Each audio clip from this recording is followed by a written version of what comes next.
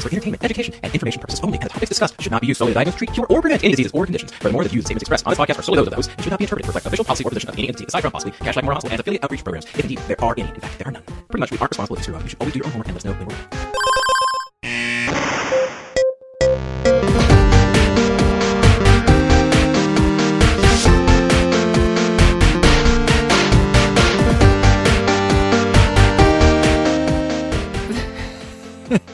Okay, this is Dr. Matthew Watto. You'll get later on why they're calling me Mike right now. And this is another episode of the Curbsiders. This episode is a episode brought to you in partnership. It's magical. This episode is brought to you in partnership with the American College of Physicians, and with me tonight, two co-hosts, Dr. Stuart Kent Brigham. Stuart, that's right. It's S for Stuart. And Dr. Christopher Chu. Chris, thanks for joining us. It's me. Stuart, since Paul's not here, would you kindly tell the audience what this show is about? Yeah, I'll try my best Paul impression. It's the Curbsiders, an internal medicine podcast that uses expert interviews to bring you clinical pearls and practice-changing knowledge. That sounds more like, I don't know. It sounds like a kidney. That sounds like Buffalo Bill from Silence of the Lambs. Oh, that's horrible. Okay, Chris, can you tell the audience what this episode is about? So this last weekend, I was invited to participate in a wonderful course where our guest today was the program director. The course was a point of care and general medicine ultrasound course in collaboration with the American Institute of Ultrasound in Medicine, AIUM, and co-sponsored by the ACP. It was held in Oregon Health and Science University in Portland. Over those 2 days, I participated in lectures and hands-on practical experiences of using point-of-care ultrasound, also known as POCUS for those in the know. I learned how to use ultrasound. I learned that ultrasound could really revolutionize the practice of medicine and enhance the physical exam skills of the internist in both inpatient and outpatient settings. And so that's what makes me really excited to bring our guest today to talk about our topic, which is POCUS. All right. We got a little hocus pocus for you, just so... No, but we're not ready for that yet. We're not ready for the pun. Oh. Okay. Dr. Renee DeVerstal is an associate professor of medicine with clinical roles as academic hospitalist and as a pre-op clinic doctor at Oregon Health and Sciences University, OHSU, where she also attended medical school. Renee's ultrasound obsession started near the end of her internal medicine residency at Massachusetts General Hospital, which she will talk about on the show, and it has continued to grow since that time when she came back to OHSU in 2012. As the director of the OHSU Point of Care Ultrasound, Renee works in ultrasound education across the medical education spectrum, from MD to NP to PA students to residents, fellows, and faculty from OHSU and abroad. As of July 2016, Renee has been responsible for directing the General Internal Medicine Ultrasound Fellowship, which is the first of its kind on the West Coast. She is active nationally as a member of the American College of Physicians Clinical Skills Committee, and also serves on the Board of Governors for American Institute of Ultrasound in Medicine. She has been involved in ACP POCUS pre-course for several years and will be co-directing with Dr. Oh boy, I was not told how to pronounce these names, so I apologize in advance. With Dr. Blivus and Dr. Boniface in Philly in 2019, and hint to the ACP, the Curbsiders hope to attend that pre-course. We're crashing it, guys. That's right. I thought this interview with Dr. DeVerstal was fantastic, and I would have to say, I mean, if we were ever going to have, Chris, a chief of ultrasound medicine at the General Internal Medicine Fellowship at Cashlack Memorial, I don't know who better than Dr. DeVerstal to lead it. So we'll see. Totally nominating her. We'll see if she accepts. So without further ado, here is our talk with Renee DeVerstal. About POCUS, not to be confused with Hocus Pocus. That's a 1993 film that stars Bette Midler, Kathy Najimy, and Sarah Jessica Parker. It's about witches. However, some people who start using POCUS, they may be called witches because it's magical. That was great. Yeah, okay. I'm sure Paul's glad he wasn't here for that. With us tonight is Dr. Renee DeVerstal, and I'm pretty sure I pronounced that right. Renee, did I do a good job there? You got it. Knocked it out of the park. We've been planning this for a while now. We're really excited to have you join us on the podcast. And Chris just spent a bunch of time up at your course, which he said was awesome. Yeah, it was really great. I highly encourage other people to check it out. Maybe twice a year now? Twice a year. I'd love to do it more, but it takes a lot of time. But definitely there's other courses out there like the ACP pre-course, for instance. Yes. Well, the ACP has kind of put us up to this talk, and I'm glad they did, because I want you to convince us and the audience that how important this topic is and the kind of its place in internal medicine moving forward. But first, why don't you tell the audience a one-liner about yourself? Okay, so I thought long and hard about this. I'm a bit of a nerd, as you may or may not have picked up. I love that you all are self-professed nerds as well, at least some of you. And so I took notes. I have papers. You can feel free to clip all this out. But I don't want to be like that med student that reads the one-liner off the page, right? So I'm going to try to freestyle this. But I would describe myself as a 38-year-old female educator and physician with a penchant for obsessively working on whatever the project du jour is. Very tolerant of that husband and cat, and some really random non-academic interests, including fantasy football. I was the hospital league winner last year, with which I bought I shouldn't say the brand name, a really nice purse. Cooking, just food in general, and also ridiculous Will Ferrell movies. And my husband did convince me not to alienate myself to your audience by throwing in a quote here. So I locked it down, but if you guys want to throw in a pun, we're good. I like puns. I am really concerned about the puns with a topic called POCUS. I can only imagine what Stuart has in store for us. Yes. Maybe some magic. Yeah. Gentlemen. So since Paul's not here. Yeah, Stuart, why don't you ask the question? So my question is very, very specific. So what book do you think that Paul needs to read? Okay, well, that's a tough one. So my sister-in-law just loaned me this book that she read when we were on vacation in Palm Springs, just having a nice disconnect. And she kept laughing out loud in the middle of the pool, just laughing. And so it's called Let's Pretend This Never Happened. And there's a lot of profanity and sarcasm and all kinds of great stuff, but it's ridiculously funny. And also the author is a blogger. She goes by the Bloggess, and she's just incredibly funny and talks about her own anxiety and all of those things and how they feed into her relationships. And it's something that I just relate to a lot. Okay. Is it the one with a mouse on the front? Yes. Okay.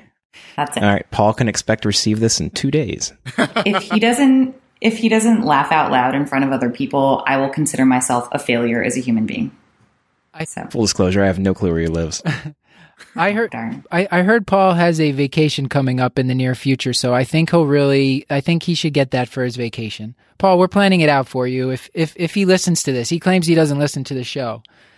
Chris, did you have a question you wanted to ask? Yeah, when I come on, sometimes I have my my special type questions, which are these sort of dichotomy questions. So they're either or. So I'll give you an either or, like one thing or another. So there's no right answer, although I will probably tell you if there's a right answer or not. And you just Plenty tell me of wrong answers. Just tell me which one you prefer, and you can decide to explain it, or you can decide not to explain it. All right, so they're pretty quick. All right, I stole this from Kevin Pollak from his chat show podcast. So, I am POCUS or Ford Focus? Oh, 100% I am POCUS. You could actually say almost anything other than maybe food or wine, and I would pick I am POCUS. Those two I'm not giving up, but definitely not Ford Focus over I am POCUS. No way. Nothing against Ford. I just love I am POCUS that much. All right, that was the correct answer. Morrison's Pouch or Pouch of Douglas?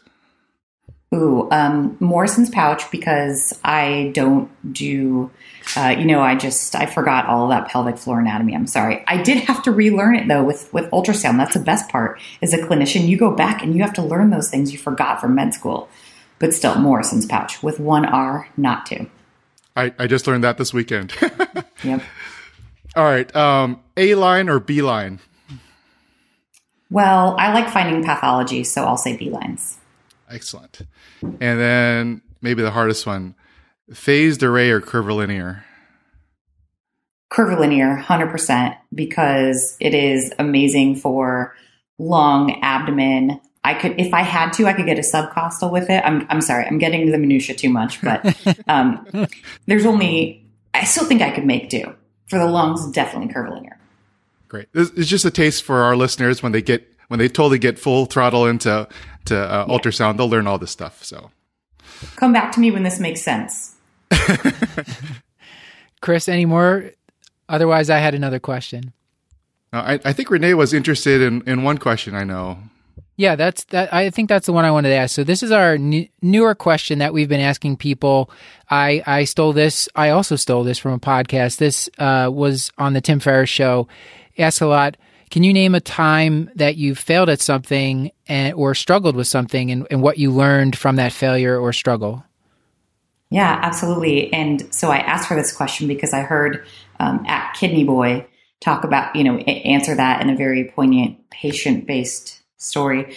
For me, I think I thought long and hard about what it would be because there's so many different things you could have done better or differently in your life.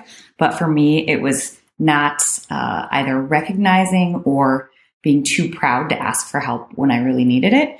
And that was in residency, just a lot of, I'm not going to go into all the sordid family illness details, but I was across the country from my dad who's getting readmitted all the time.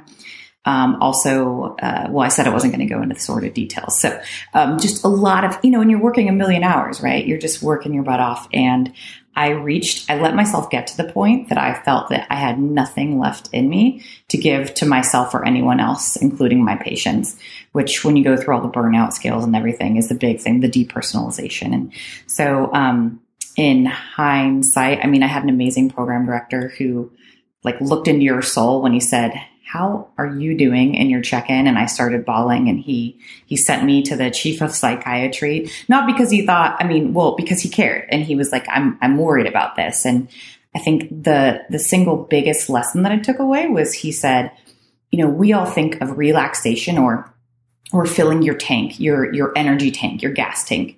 We all think of those things as what's in the media, right? That beautiful coral blue beach or that massage or, just getting to disconnect from technology out in the nature. That's what we all think about as our only ways to fill the tank. And we fill the tank every day when you learn something new, when you smile at somebody, when you get to help a patient, not as a doctor, but as a human being, or when you have a really beautiful day here in Oregon where it's gray and rainy half the winter. Those things all stopping and saying, I'm filling my tank right now. That sounds ridiculous, but being cognizant of it, is something that changed my entire perspective. And having gone through burnout, anxiety, depression, all those things, it's something that stuck with me. And sorry, this is a longer answer than I know is ideal, but I think we do a lot of talk about, well, we should normalize these things. Why is there so much stigma surrounding anxiety, depression, burnout? And it's because nobody that's in a position higher above us will ever say that they had those things, or that an SSRI is literally all that got me through, med school and my residency. No one will say those things. So I'm a newly promoted associate professor, and I'm here to say that I think that we should all talk and model our own anxiety, insecurities, issues. So that was my non-POCUS piece that I wanted to get across to your learners. So it's okay. Fill your tank.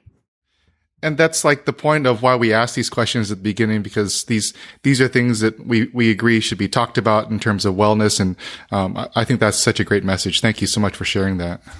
Yeah. I really like the idea of just sort of filling the tank and sort of recognizing small things in your day that help you fill the tank, because it's multiple small, we talked about multiple small feedings with someone recently, and that's, I think that's a good way to think about it.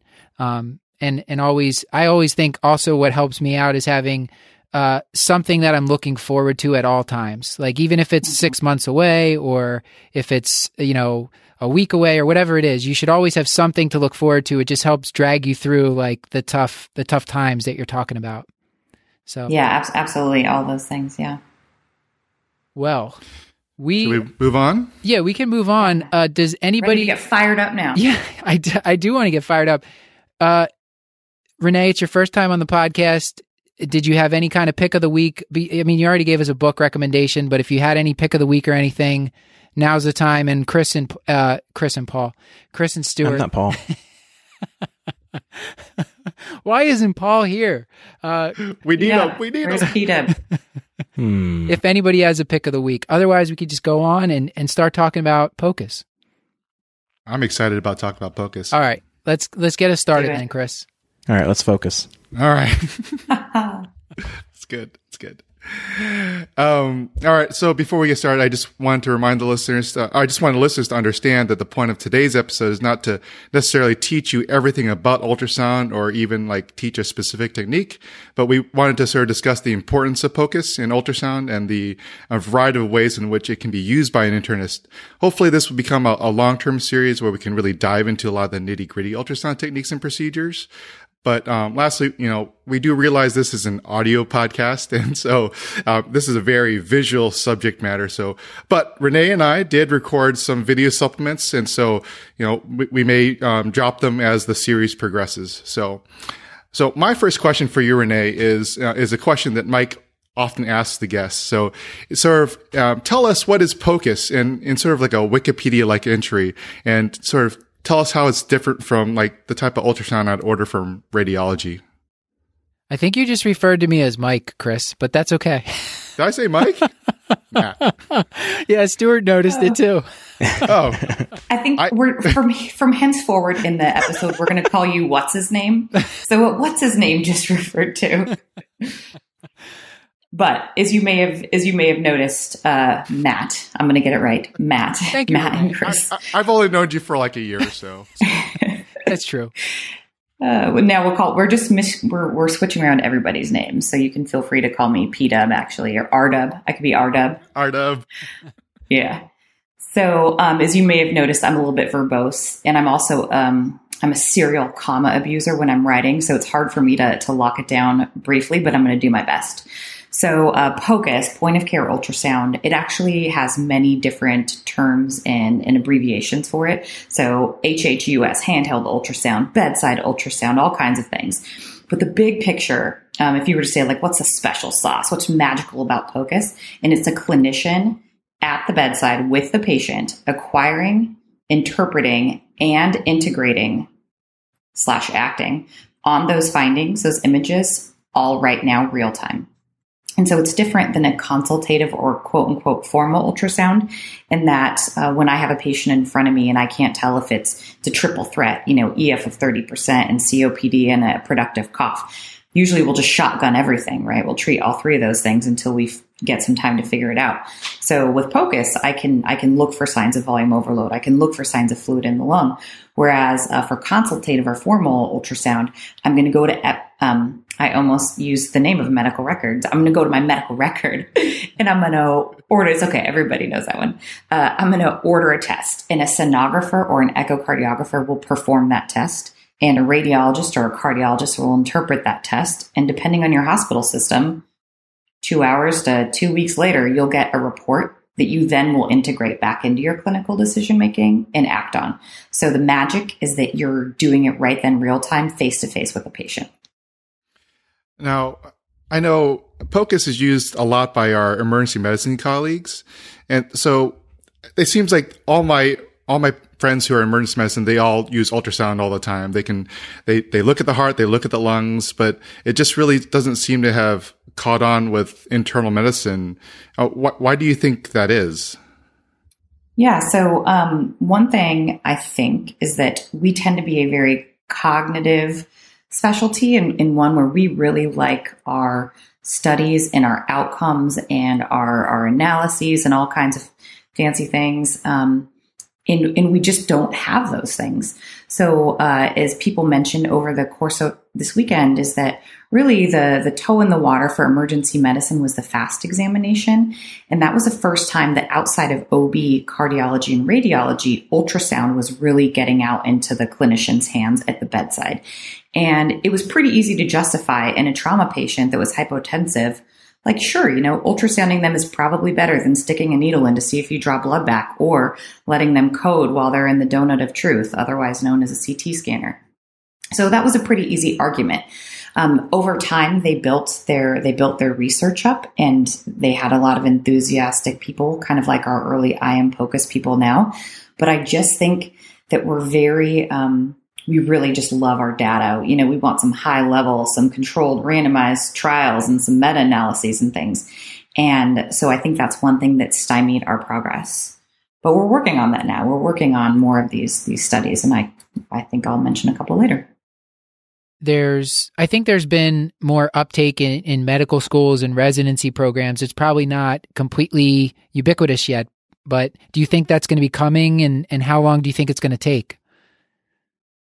Yeah, I mean, when you go to a meeting like AIUM is American Institute of Ultrasound in Medicine, or another organization is SUSME, which is Society for Ultrasound and Medical Education, when you go to these meetings, you obviously have your early adapters there and your people that drank the Kool-Aid. And earlier I tried to think of a non-brand name for Kool-Aid, and I was like, high fructose corn syrup colored thing. So I'm just going to say Kool-Aid. You're going to have to deal with it. That's okay. But those of us who drank the Kool-Aid are there and we're ready to rock. And SUSME was actually created, interestingly, by two internists 10 years ago. And they had gone, so it's Dr. Richard Hotman and Dr. Jeanette Mladenovic, who was my previous provost. They had gone to a really big high roller internal medicine conference and tried to convince their peers, deans and other important people, like, look, this is the way of the future. POCUS, man, this is where it's going to be. And they were all just like, that's insane. Like the stethoscope is all that we'd ever need. And so what they did was they created SUSME because it was easier to target students. No one can get mad at you for using 3D visuospatial anatomy to tie it back in, or to show the heart and say, here's the heart valves. Don't just memorize S1, S2, look at it. People can't get that defensive about that. And so that was how they started it. And then it's just really, really grown. So if you were to ask me, I want to say the quote was that 71% of medical schools right now have some component of education. I think that it's probably 100%, and they just didn't get everybody, some people didn't know what's going on, in residency programs as well. It's ubiquitous. It will be out there. It's a standard of care for procedures, and pretty soon it'll be the standard of care to augment our physical exam and everything else. Well, not pretty soon. I lied. I hope soon, but few years. So this isn't in the script, but how much do these POCUS, the small machines, cost? Like, what are we talking about? Because medical students, they can maybe drop $200 for a stethoscope, but how much is this POCUS ultrasound probe costing?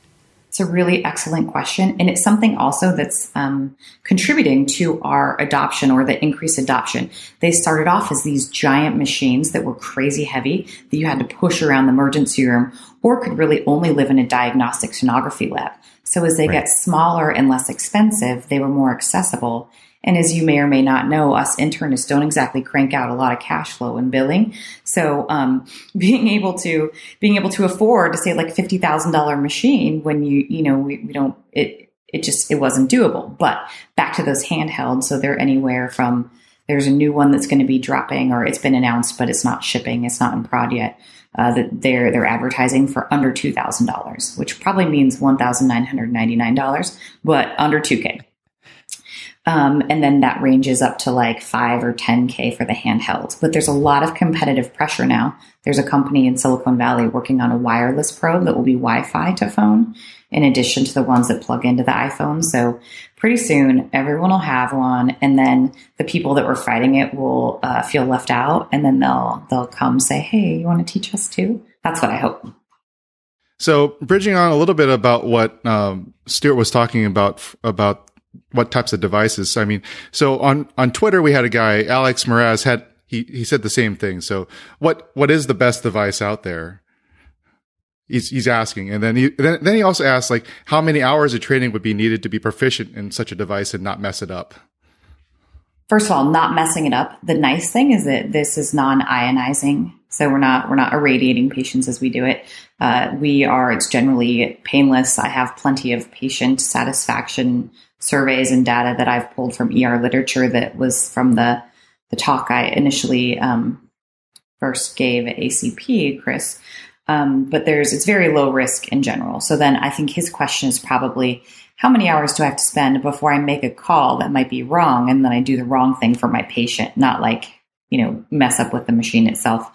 So we don't have any competency assessment is kind of, I would say, the holy grail of POCUS, and we're not there yet. In internal medicine, we actually have 0 training guidelines, although Society of Hospital Medicine is actually working on they're working on a guideline-based piece to go out in JHM.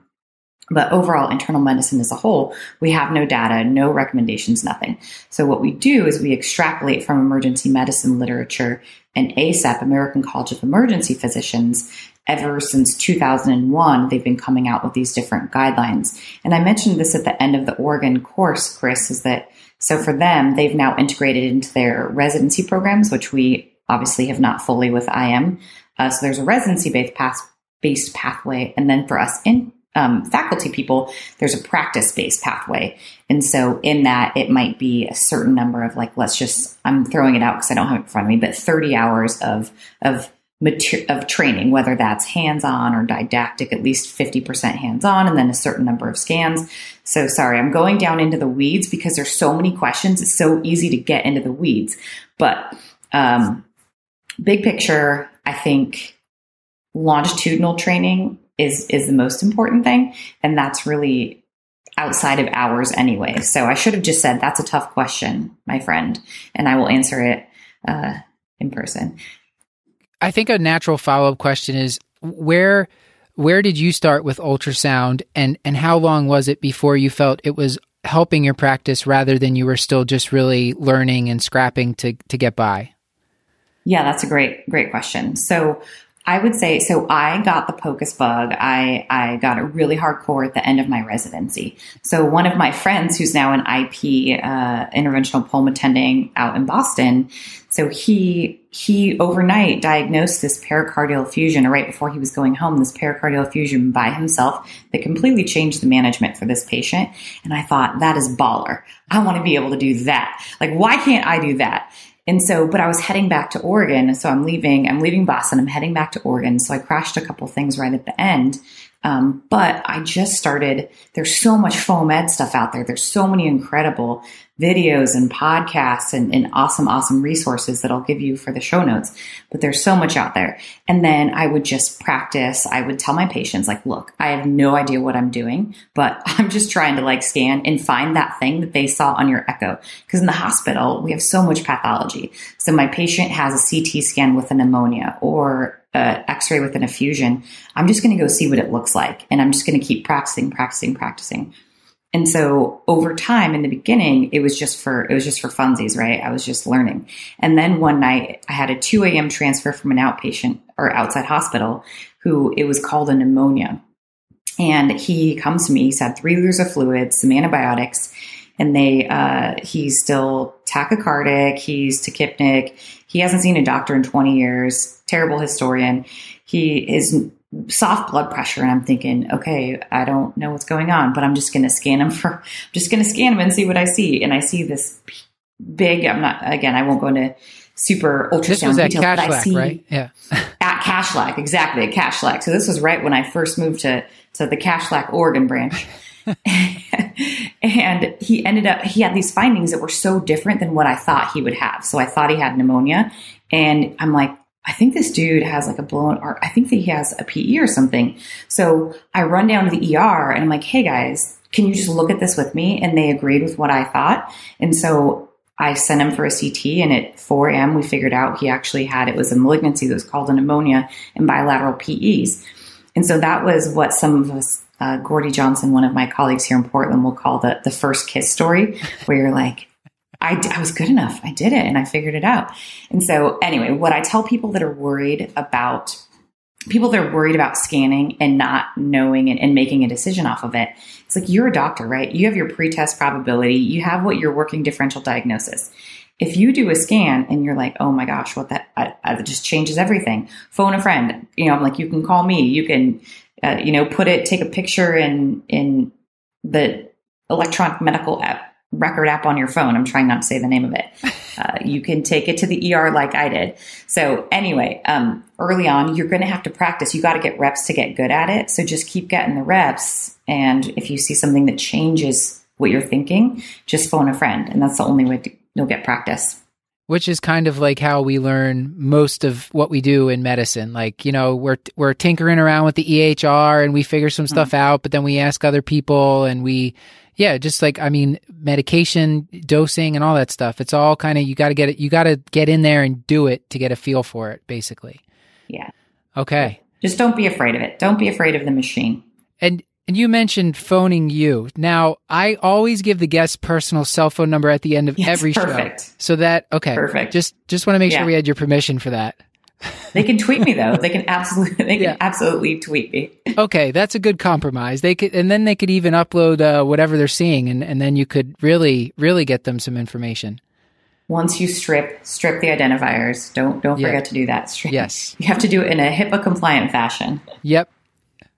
Okay, Renee. So I'm gonna give you a case, and I want you to walk me through how would you use this case. All right. So you're at Kashik Memorial, and you have a 64-year-old man, history of severe aortic stenosis, status post recent TAVR, and a course complicated by pneumonia and empyema requiring decortication. And he's got chronic diastolic heart failure, and he presents the ED with dyspnea, generalized fatigue, and presyncope. And you find that he's got lactic acidosis, acute hepatitis, and acute renal failure. What are you going to do with this guy? Oh my gosh, I'm going to be really, really nervous. No. So let's say that this is a learner patient, a resident patient. And so I don't go in guns blazing with my POCUS, pull it out of my holster and go right to it. I want everybody, I always examine my patients in the traditional manner first, right? So I'm going to auscultate. I can't ultrasound wheezes. And there are certain murmurs that I might not pick up if I'm trying to see it on ultrasound, if I don't have my Doppler box in the right place, et cetera. So don't worry, people. I'm not going to tell you to throw away your stethoscope. You're safe. You're safe from that. But after the learners or I have done my exam, that point in time, I'm going to stop and say, okay, what are my questions and what am I trying to figure out here? So in this patient down in the Kashlak Memorial ED obs unit, the residents note that, he has a large neck, shocker, body habitus is precluding them feeling confident about his JVP, but they think it's elevated. His edema is much worse, protuberant abdomen, and he has kind of reduced breath sounds at both bases. So in this case, they are feeling very confident. We see a lot of advanced heart failure at OHSU, including LVADs and Milrinone drips and all kinds of stuff. They're convinced. This is cardiogenic edema in the setting of this recent TAVR, and they want to diurese him, and that's what they think. This is congestive hepatopathy and cardiorenal syndrome. And so in this setting, it's perfect. So let's just go ahead and take a look at the heart. So later on, we might show a clue video or post that for you all. So that's just one protocol for systematically assessing the cardiopulmonary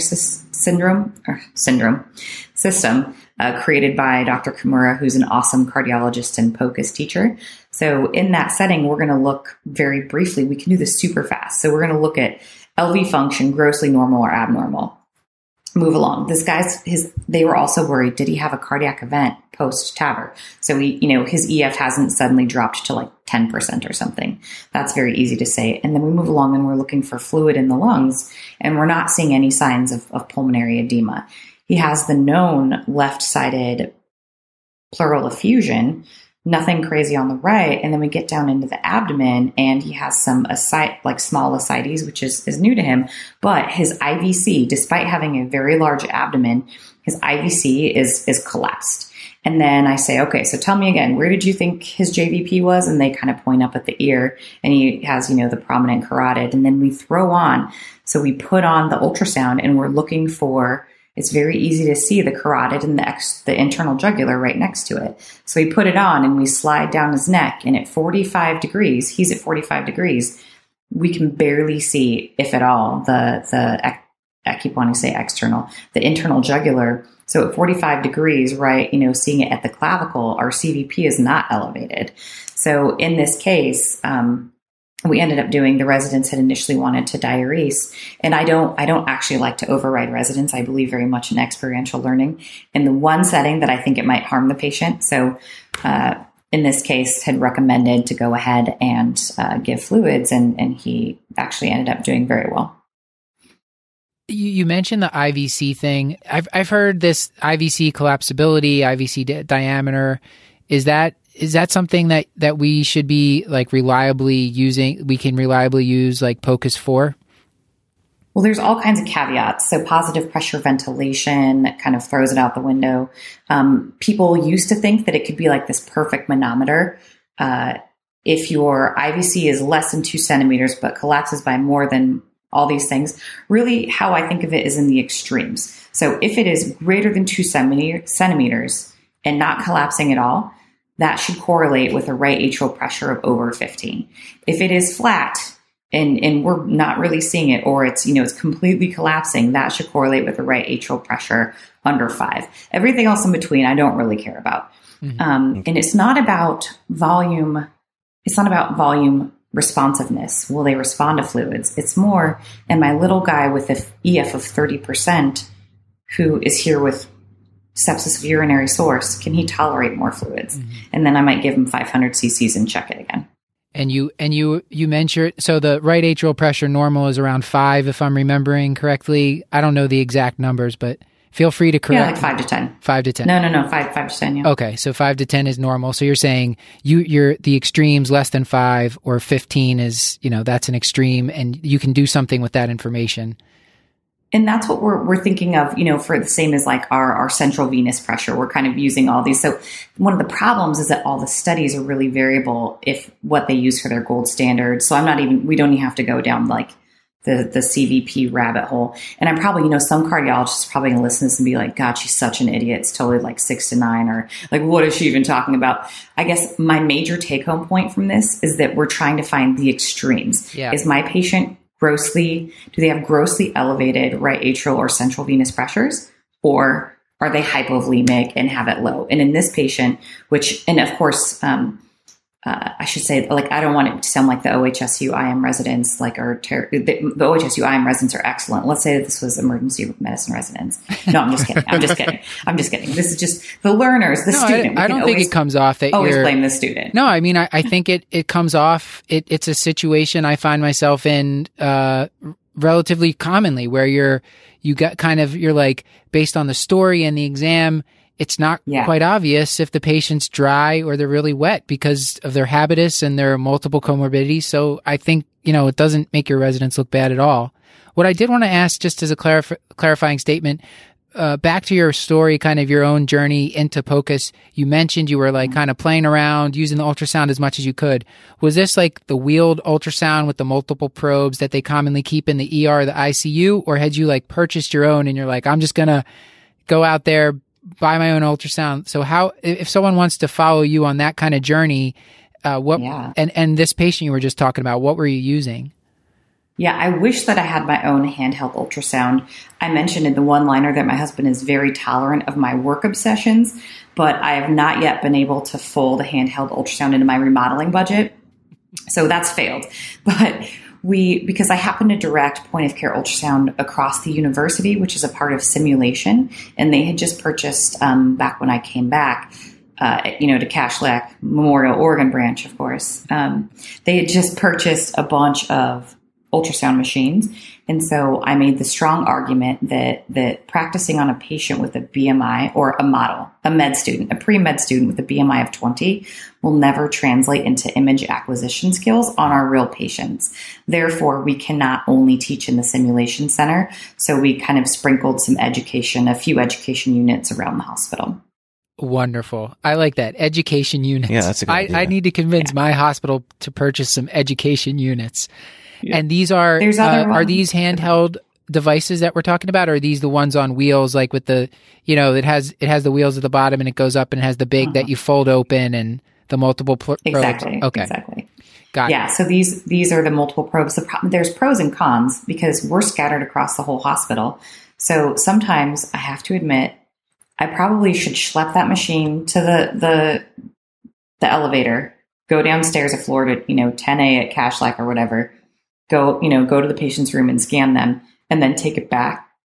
But, there's a lunch rush and it gets long. So the handhelds are incredible for their portability, and you never have to go find it. You never have to do anything. But with residents, for instance, if you don't have a great way to check it out, check it back in, know that maybe the admitting resident always has it, the night float resident, they can get misplaced. And so that's just something, if you're going to be purchasing, there's a ton of, I would love to be a super connector. You could email me or tweet me, and I will put you in contact with different people with different kinds of machines that can talk about pros and cons. And back to that first question, there's no perfect machine. Somebody said, what's the right machine? And there is no right machine. It's about figuring what you need to use it for. Yeah. Maybe you can just give us, I mean, like when I'm talking to people about like microphone or podcasting equipment, I just say like, here's like 2 or 3 microphones that I've used that I know have a good reputation, or various, maybe we can put something like that together for the audience for the show notes, just like an entry level and that sort of thing. And I know you're going to give us some resources. Chris, so what's next here? I know, we got a little bit of time left with Renee, so I want to make sure we get to some of the listener questions and maybe another case or something. Yeah. So, my next question is sort of going back to, going up, seeing the patient, talking to them, and, you're not an ultrasonographer, but you're there like with an ultrasound probe, like, and then say if I'm a learner and I'm trying to learn how to do this, like what's that interaction with the patient? Like, how do you introduce yourself? Like, hey, I'm just a doctor pretending to be an ultrasonographer, or I mean, what do you do? Are you talking to them with that? Yeah, it's a great question, because I do this. I call it trolling the wards for patients to scan. So I do it with students, residents, visiting faculty, everybody. So I start off and I introduce myself, and, flattery gets you a long way. So I say, hi, I'm Dr. D. I'm one of the teaching doctors here at Cashlack Memorial. And I am here because I asked my colleagues for nice patients who might be willing to let us practice ultrasound on them. And I say, I'm not a sonographer, I'm not a radiologist or a heart doctor. This is for educational purposes.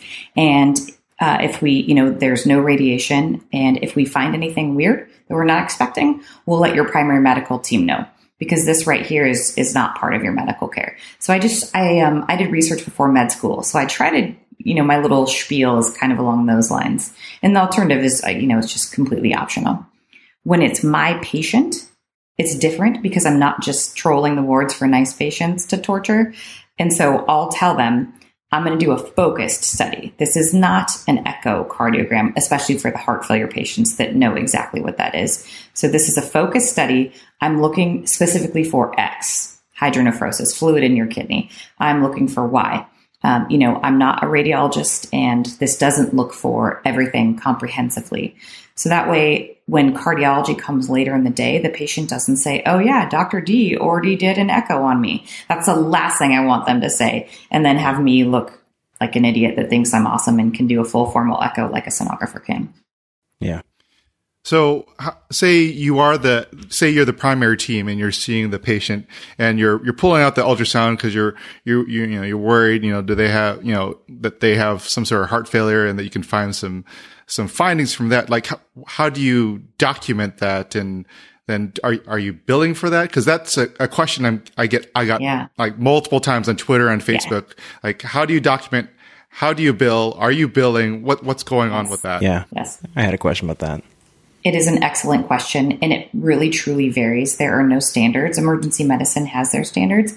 I really liked your interview with Dr. Mike Wagner talking about this. So the thing is that I ultimately believe in better patient care and more, high value care.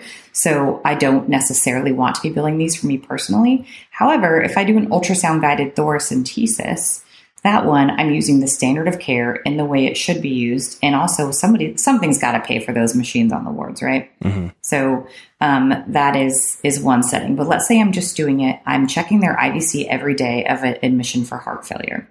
What I do is I end up in myself and like David Tierney, who gave a couple lectures for us, Chris, we'll just put in our physical exam.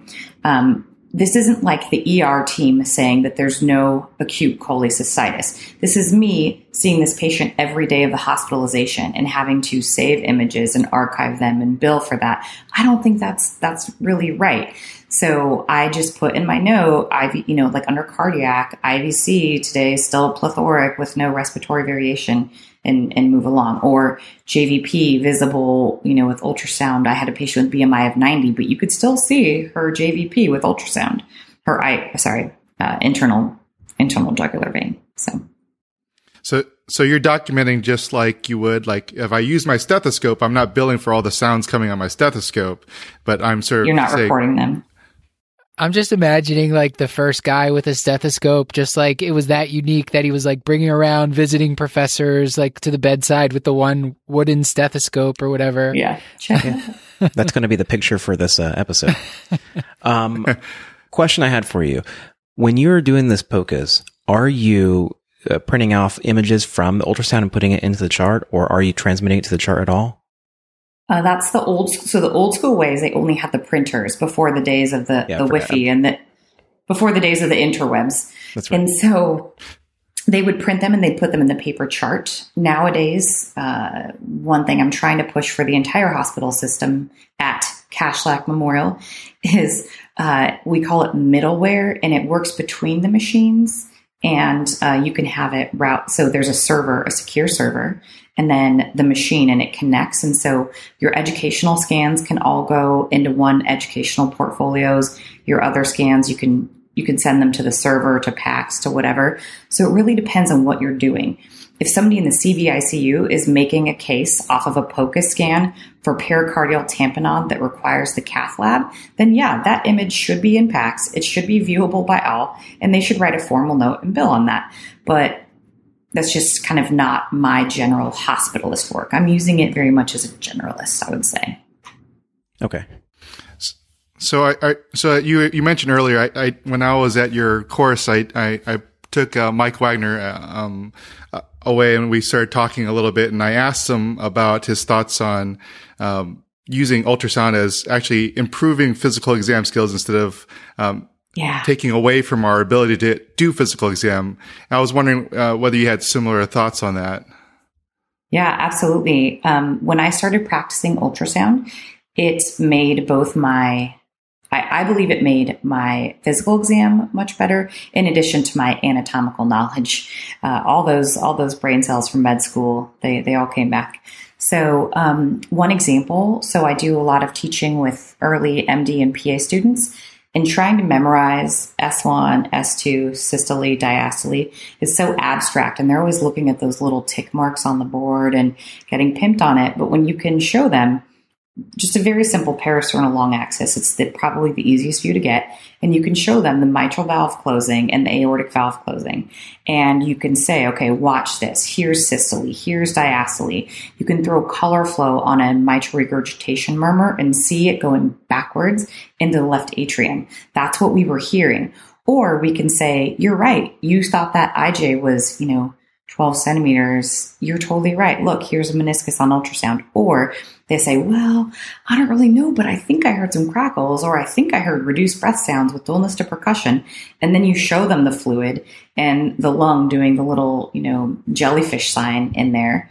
Like, yep, that's why you didn't hear breath sounds. Same for splenomegaly, all kinds of things. So we really it can be very, very powerful to enhance the physical exam, but also to confirm and help teach the physical exam. Yeah. I'm really wanting to get my hands on an ultrasound machine so I can start playing around here. Hey, Chris, have you ever made a diagnosis using POCUS? I literally just learned how to use POCUS this weekend, but I'm so excited. So I learned how to do, the peristernal long, peristernal short. I actually learned the clue exam this weekend. And what was really fun, because I ordered some echoes on several patients this week. And I had the echo. I looked at the report. I'm like, you know what? I'm going to look at the actual images. I pulled up the images. I'm like, oh my gosh, I can actually read these to an amateur way. But it was just sort of fun and cool. And, obviously I need to put my reps in, and I got to practice and do that. But, one of these days I'm going to get myself an ultrasound machine and I'm going to do that. And, I have put myself on that wait list for that less than $2,000 machine. So hopefully we'll get that and I'll be able to play with that a little bit. It was kind of like what Dr. Gurpreet was saying. If you keep a case log of even your ultrasound cases, that'll help to hone your accuracy. So estimate what it is before the ultrasound, and then do the ultrasound, and then send it for a formal ultrasound, so you can hone your accuracy. The one case that I actually had diagnosed a myosarcoma in clinic. I felt her calf, and she had a little bump there. It didn't belong there. It wasn't painful. It didn't feel like a lymph node, and followed the muscle architecture down. Now, I'm not an ultrasonographer, but I could tell that what I was ultrasounding was not normal muscle architecture. When it was cystic. It was not very nice looking, but it was small, and made the diagnosis before it had become a significant issue, and got a partial tissue excision. And had I not used ultrasound, I don't think I would have been able to send that confidently. No, that's something that we often hear in these stories, especially in the outpatient setting. Right. We added some outpatient clinical cases to the course this year, and you're not going to know everything. Radiologists don't know everything. They've been, somebody's been practicing for 30 years. They're still going to find things, see things that they don't know what they are. But you learn normal, and when something's not normal, it's great. Go ahead and get a workup. My general medicine ultrasound fellow that just stayed on for a primary care job has a lot of great cases of things he's picked up in the clinic. So I want to make sure we're clear. This isn't just inpatient. This is outpatient. Right. I believe that every single person, if I had a goal, it'd be that no one would ever leave, Kashlak Memorial in its educational sites without knowing the very basics of how to work the machine and make probably 5 specific clinical diagnoses. So you were just talking about outpatient settings. So we have a lot of listeners who are outpatient practitioners, and, we've talked a lot about these sick patients coming in, and, they need lines. They have their lungs are flooded, all these other things. Should primary care practitioners be using POCUS? What are ways in which you could foresee, me in my outpatient setting using it on a daily basis, or at least a weekly basis? Yeah. So our general medicine ultrasound fellows, their clinical time is in the urgent care clinic within the primary care practice. So they're they're Kashlak Memorial primary care patients, and they when they have an issue, they're more short of breath, they're more whatever. So that same volume assessment that you do as an inpatient is huge as an outpatient. Musculoskeletal stuff, one of the most common complaints, musculoskeletal stuff. Granted, musculoskeletal POCUS is a little bit more complex, but very simple. Knee effusion, Achilles rupture. You could never have seen an ultrasound image, and I would bet you that 99% out of 100 physicians could say which one the rupture is. So, there's all these great things. And then one study, those people are hopeless, really. We don't have a ton of outcome data, but they're with B lines, which are signs of increased interstitial density in the right setting, pulmonary edema, but in a patient with rheumatoid arthritis, could be pulmonary fibrosis. But we have some outcome study for discharge from hospital, but also prognosis from ambulatory clinic visits. And so if patients had greater or equal to 3 B lines in more than 2 lung fields, they actually had increased hospital admissions and increased mortality at 6 months. I'll give you that for the show notes as well, but that's one of the coolest ones because we're finally starting to get some outcomes data. So if their lungs are wet, when you're seeing them in clinic, it's not just a minor detail. I wanted to ask you, you mentioned there would be 5 things that you'd want everybody graduate, because I think we're coming to the end of your time here. So I wanted to ask, what are the 5 things that you want all the Kashlak Memorial, graduating residents and medical students to know? What would be the 5, top 5 POCUS exam findings? It's a great one. Okay, so you're putting me on the spot here. I'm ready, though. Okay, so no one should ever die of pericardial tamponade in the world, ever. This should never happen. And we still get people transferred to Kashlak from outside hospitals where they're coding maybe a young kid on immunosuppressive for Crohn's, and they've coded, and then they get resuscitated, and somebody says, this ain't sepsis, throws a probe on, huge pericardial effusion. That should never happen. I believe free abdominal fluid is something that everyone should be able to rule out. I'm a nerd, and I like to call it the FAST exam for internal medicine, is in the fluid assessment sans trauma. There you go. So then hydronephrosis and I guess genitourinary, because my some other time over a beer, I will tell people, I'll tell you a story about my father-in-law and an acute kidney injury because of hydronephrosis that wasn't caught. And so we talked about free fluid in the abdomen, hydronephrosis, the pericardial effusions, just grossly reduced ejection fraction. And I'm going to go with the lungs. How about just the lungs? Pleural effusions. How about that? There's too many things I love. I'm sorry. It's too hard. Okay. So that's good though. That is, so there's probably a top 10 would have been easier for you, but I like it. Yeah, that's all right. Well, how about something a little easier then? How about what are your main take home points for our listeners before we sign off today? Perfect. So I think take home point number 1 is that it's not scary. The ultrasound machine isn't scary just because you've maybe only used it for procedures, or thank goodness. If you're a little later in your career, don't be afraid of it. You can't hurt the patient with it. You can't hurt them by practicing. If you tell them, you can hit them with it. You can. Okay, fine. I lied. You can hurt them with it. You can. But the ultrasound machine by itself, it's not as intimidating as you make it out to be. So stop fearing the machine. I think that there is an incredible amount that we can add to our clinical care with patients as we incorporate it into our practice. And if you don't practice it, you will lose it. So there's a lot of skill attrition studies. And so once you learn it, you got to keep practicing it as well.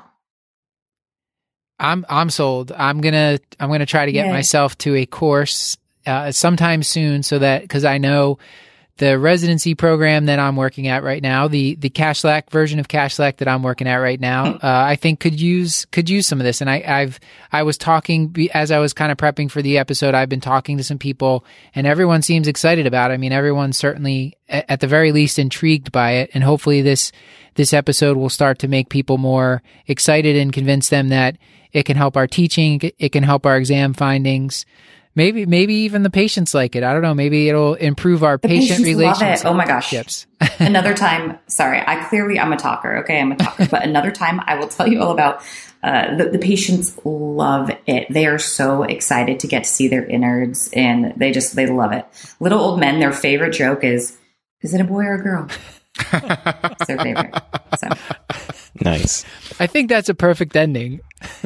Do you have anything else you want to plug before you leave us?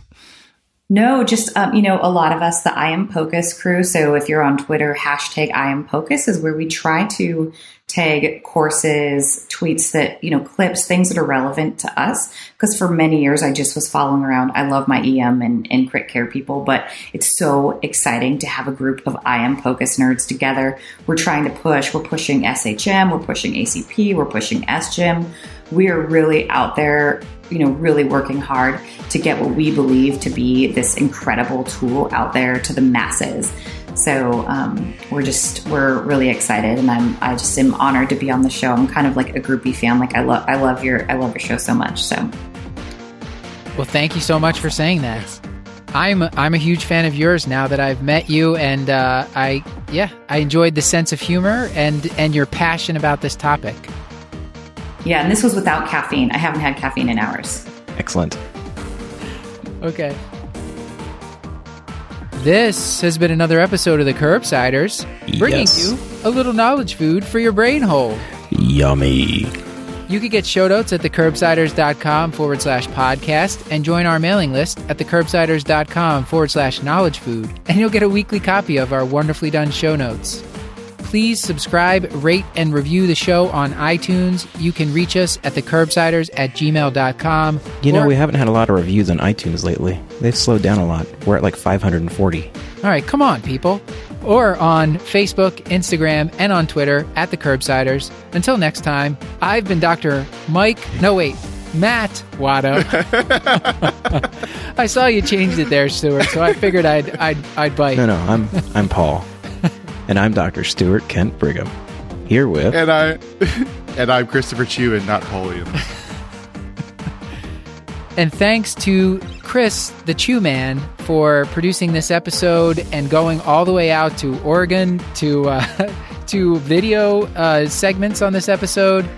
Our Twitter account is run by Hannah R. Abrams. Beth Garbatelli is on Instagram. And of course, Chris, the Chew Man Chew, is still on Facebook. Thank you and good night.